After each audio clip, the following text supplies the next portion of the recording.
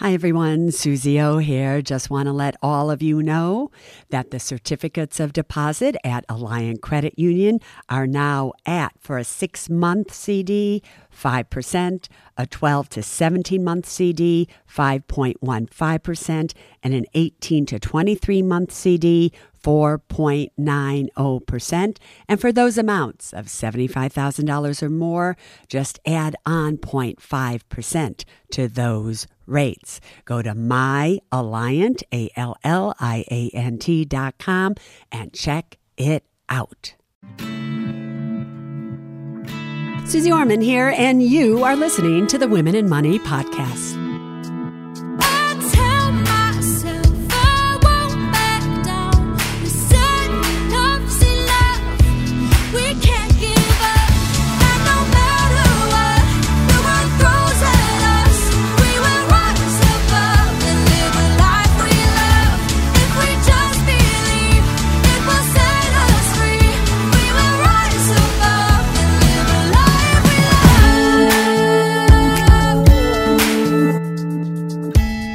So on today's podcast, I really want to talk to you about how it is better to do nothing than something you do not understand. Now, I know that I've talked about this topic before, and I've said that it's one of the laws of money. However, I'm finding by the emails that I'm getting that many of you, far too many of you, are doing things that you don't understand and that will probably end up seriously hurting you in the long run. So let me just give you an example. As time is going on, and over the past 10 years, these markets have gone up and up and up. And a lot of you have acquired a lot of money in your IRAs and your 401ks. And I had one woman write in, and she has approximately $2 million now in an IRA. And all of it has been invested up until this point in the Vanguard Standard & Poor's 500 funds and all the Vanguard funds that I've been telling you to invest in over all this time. And they've done really well for her. And now she has all this money. And then she hears me talk about municipal bonds. And she writes me and she says, I'd like to buy municipal bonds in my IRA. I think I need some diversification. And I write her back and I say, but you can't buy municipal bonds in your IRA. That makes absolutely no sense. Plus, you're not allowed to. And basically, just for education purposes here, so on this podcast today, we're going to be going in and out of Susie School. So you might want to take out some pen and paper and write down some of the things that I'm saying because you need to know these things. So let's start right now with a municipal bond. A bond is a debt instrument. It's where some entity needs to borrow money to do whatever they want to do with it. And they borrow money from investors like you. And when you buy an individual bond, a bond has a maturity date. You buy it today, and maybe the bond will mature in 5 years, 10 years, 15 years, or 30 years. And each bond, based on its pricing, will give you a fixed interest rate for the entire length of the bond until the day that it matures. So your interest rate is fixed. Now, there are different types of bonds. There are corporate bonds that corporations issue because corporations need funding for things. There are treasury bonds, bills, and notes. And a bill is a very short-term investment. A note is about 7 years, and a bond is 10 years and longer that the United States Treasury issues because they need to borrow money to pay all their bills. Then there are municipalities that need to borrow money so that their cities can grow and build bridges or pay their bills as well. Now, listen closely. Corporate bonds are totally taxable to you as income, ordinary income. Treasury bills, bonds, and notes are taxed to you on the federal level as ordinary income, but on the state level, if you live in a state where you have to pay state income tax, it is tax-free on the state level. Municipal bonds are federally tax-free regardless of the state that you live in. If you want a municipal bond that is also tax-free on the state level, you have to buy a municipal bond issued from the state where you are a resident. Many of you may live in a state such as I do, Florida, where there is no state income tax. So any municipal bond that I buy is tax-free on the federal and state income tax levels. Got that? Now, normally, a municipal bond doesn't pay as high of an interest rate because it is tax-free as a treasury, which is taxable. And normally, a treasury doesn't pay as much as a corporate bond. I could go on and on about bonds and how they work, but that's not the point that I want to make here. So a municipal bond, because it is already tax-free, it makes no sense to own a municipal bond in a retirement account that is either tax deferred if it's a traditional retirement account funded with pre-tax dollars, or a Roth retirement account, which is tax-free, that is funded with what? After-tax dollars. So you would never, ever buy a municipal bond in a retirement account. Plus, you're not allowed to anyway. So now I'm talking to this woman via email, and I'm sensing that this is a lot of money. $2 million is a lot of money. And I'm being asked a question by a woman who's managing her own money that doesn't even know that. And that's not putting her down. But that's a danger sign for me. Warning, warning. And it's a warning sign because if you don't even know that, that means you don't know a lot about investing. You may know a little. You put money in passive indexed funds and they made you a lot of money. But that might just be the extent of her knowledge. Then she writes back to me again. And she says, well, what if I just take money out of my retirement account and pay taxes on it so that I could buy municipal bonds? Now my real warning signs go up and I'm like, no, you would never, ever do that because that makes no sense. If you want to be in bonds, you could buy a corporate bond or a treasury bond or whatever you want within your IRA. And then just take out the interest because those bonds are going to pay you a higher interest rate than a municipal bond. So why pay taxes on something just to then take that money and put it into a tax-free bond, but at a lower interest rate? I hope you're all following this because these are lessons that you really need to think about and know about. And then I write her back again. So in case you're wondering, I write many of you back 3 or 4 or 5 times because a good financial advisor, if they are giving you advice, they need to ask questions and they need more information in order to do what? Answer your question correctly. Because otherwise, they're just, in the blind and you don't want that. So yes, I write her back again, but this time I say to her, if you don't mind, do you think you might want the aid of a really great financial advisor who could guide you in this situation? And she writes back and she says, I think that would be a good idea because also in that email I sent her is I said, I'm getting afraid for you. I'm sensing that you really aren't as sophisticated as you need to be to handle $2 million.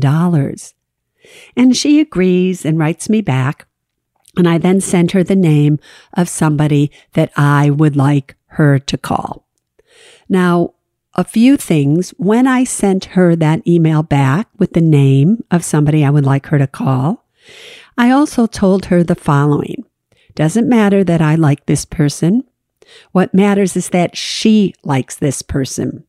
That in her gut, this person is somebody she can identify with. That was number one.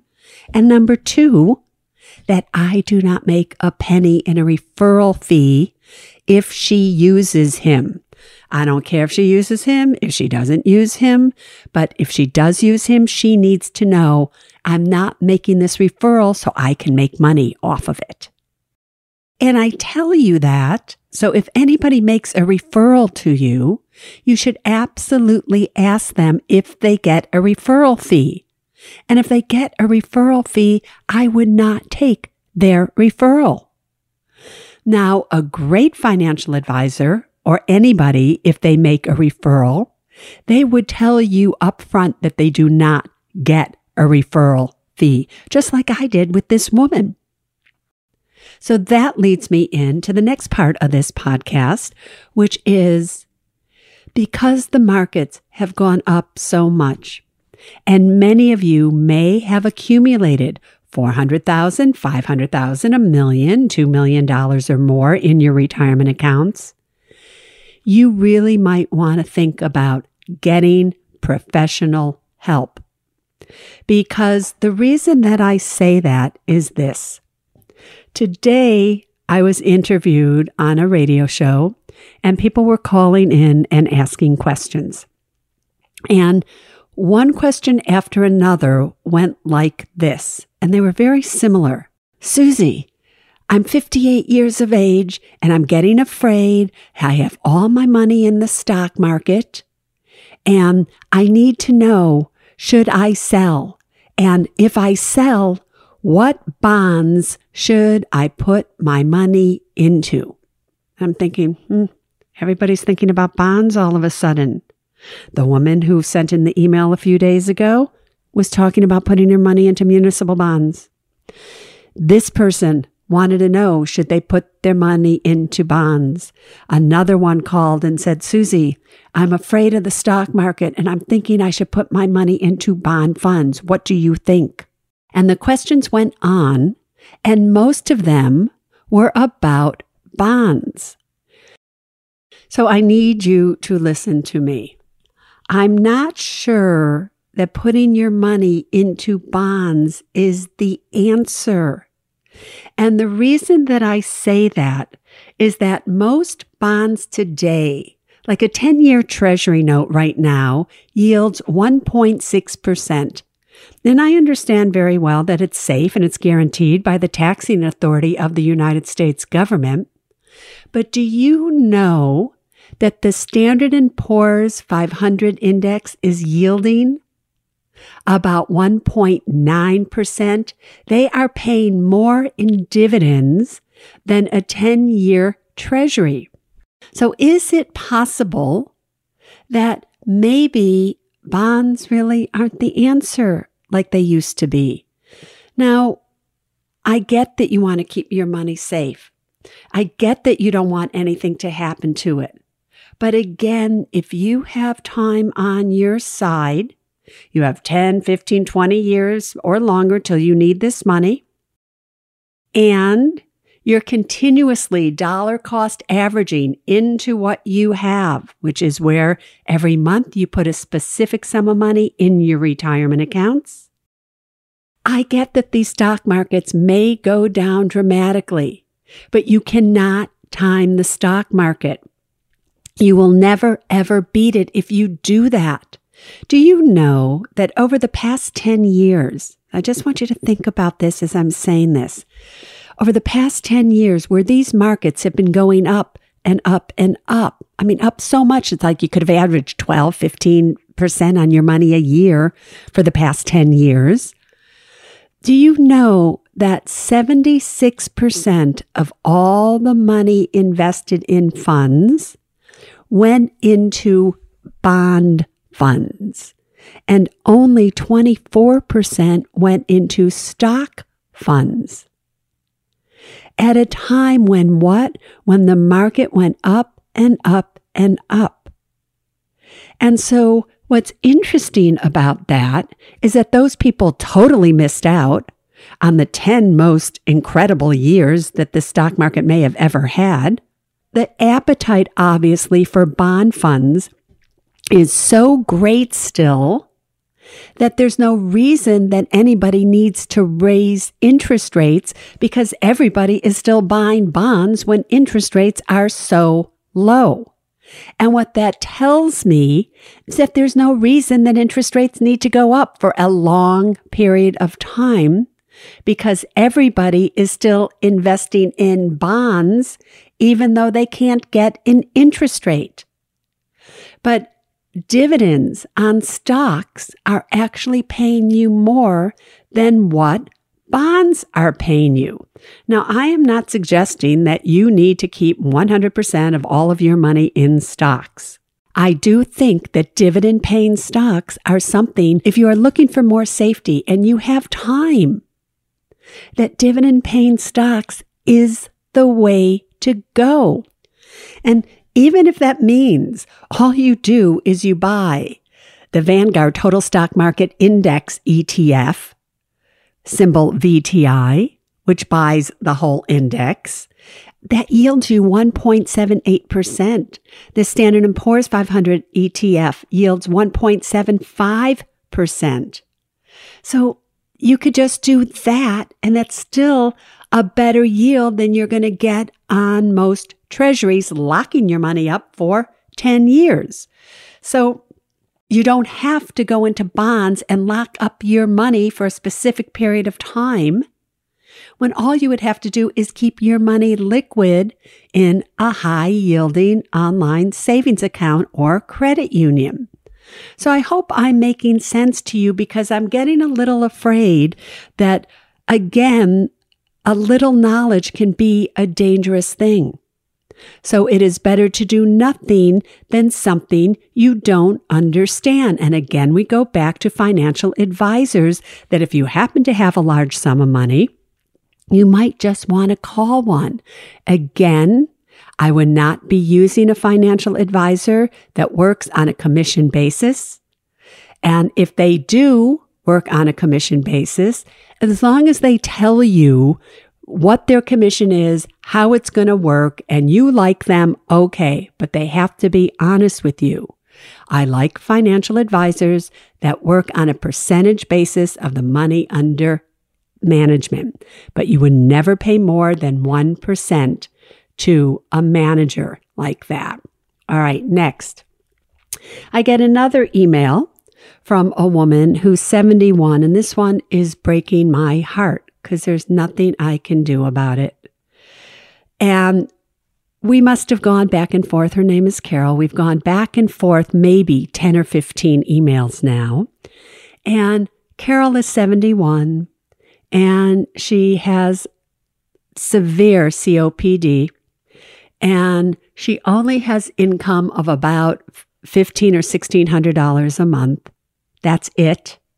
And her son lives with her, and her son needs help, and he's older now, and he only can function and bring in enough money for odds and ends for himself. He has a car. This woman doesn't have a car, and she didn't know what to do, and she's all alone now. And she wasn't educated in finance, and her husband died. And now here she's in a situation where somebody calls her, and she owns a home, and she owned it almost outright. She had $53,000 left to pay, and it would have been hers. And he convinces her to do a reverse mortgage. And she does a reverse mortgage because she thinks that means she's going to get to keep the house and everything will be okay. what she didn't understand is that when you get a reverse mortgage, that if in fact you owe money on your house, part of the reverse mortgage proceeds are used to pay off the mortgage that you have on the house. So now the house is free and clear, and you own the reverse mortgage that money, so to speak, because that comes off the amount of money they're going to give you. And for those of you who don't know what I'm talking about, a reverse mortgage is where you own a home and you want to stay in that home, or you think you do anyway, for the rest of your life. And all of your money is tied up in the house. You have no other money. So now you're in a real dilemma. You have money, but you don't want to have to sell the house to get the money because you love your house and you don't want to move from your house. But you need the money because you can't pay your bills and you don't know what to do. So then somehow you get yourself into a situation where you do a reverse mortgage. And a reverse mortgage is this: a bank takes possession of your house, and rather than you paying the bank pays you. And your payments are based on your age at the time that you take out the reverse mortgage, the current interest rate environment, and the value of your home. And there are different ways for you to access the money that's in the house. You can get it on a monthly basis, or they can give you a checkbook and you just write checks against the equity in your house. Or they give you a specific sum of money every year. And what Carol did is she didn't know any of this. And she didn't know that the reverse mortgage company was, number one, going to pay off her mortgage. Number two, she was told she was only going to be able to take out like $8,000 a year. And she said, okay. And she just said, okay. And then she needed more money. And she called them and they said, sorry, you can't get more money for a whole nother year. So now she's stuck in this house. She has no money, and now she doesn't know what to do. And we're trying to get her out of the reverse mortgage. I connected her with the expert in the United States on reverse mortgages and getting her out of it, because the truth is the person never explained to her what she was getting into. Because now if we sell the house, all of a sudden she owes like $90,000 on this reverse mortgage. The house is only worth $148,000. So she's only going to get like $60,000, and she can't do anything with that now. If she simply had sold the house to begin with, we could have figured it out from there, because owning a home is expensive. Because it's not just like that all you have is your mortgage payment. Then I come to find out that she's behind on her utility payments and trying to negotiate something there because she doesn't have enough money to even pay her utilities. And now we have a real mess.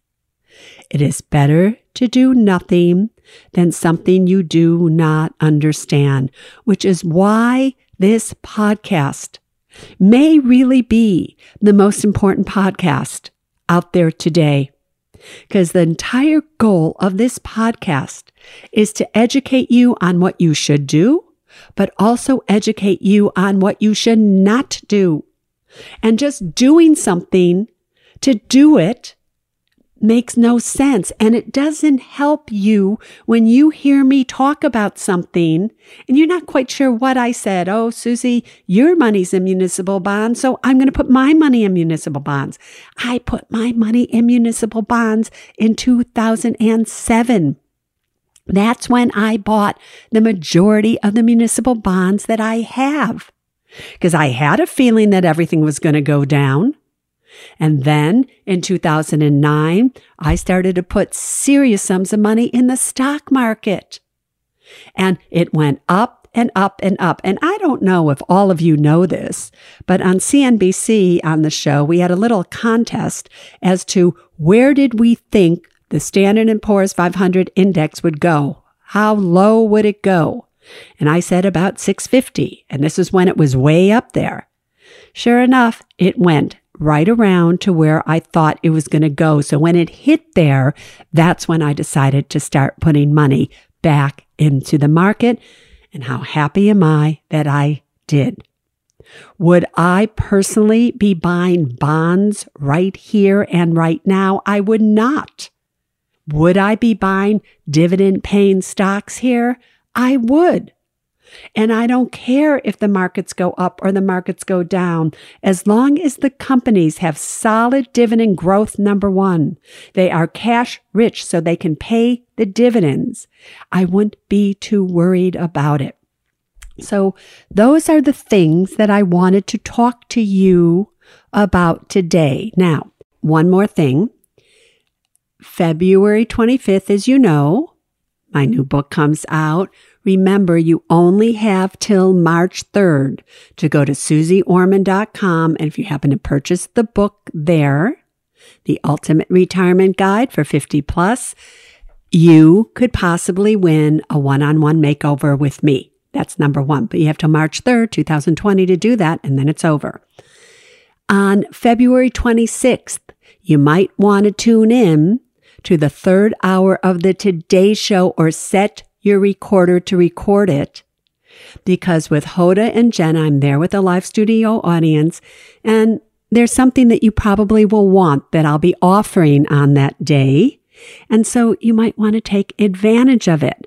So you just might want to tune in. You'll have 24 hours to do that offer as well.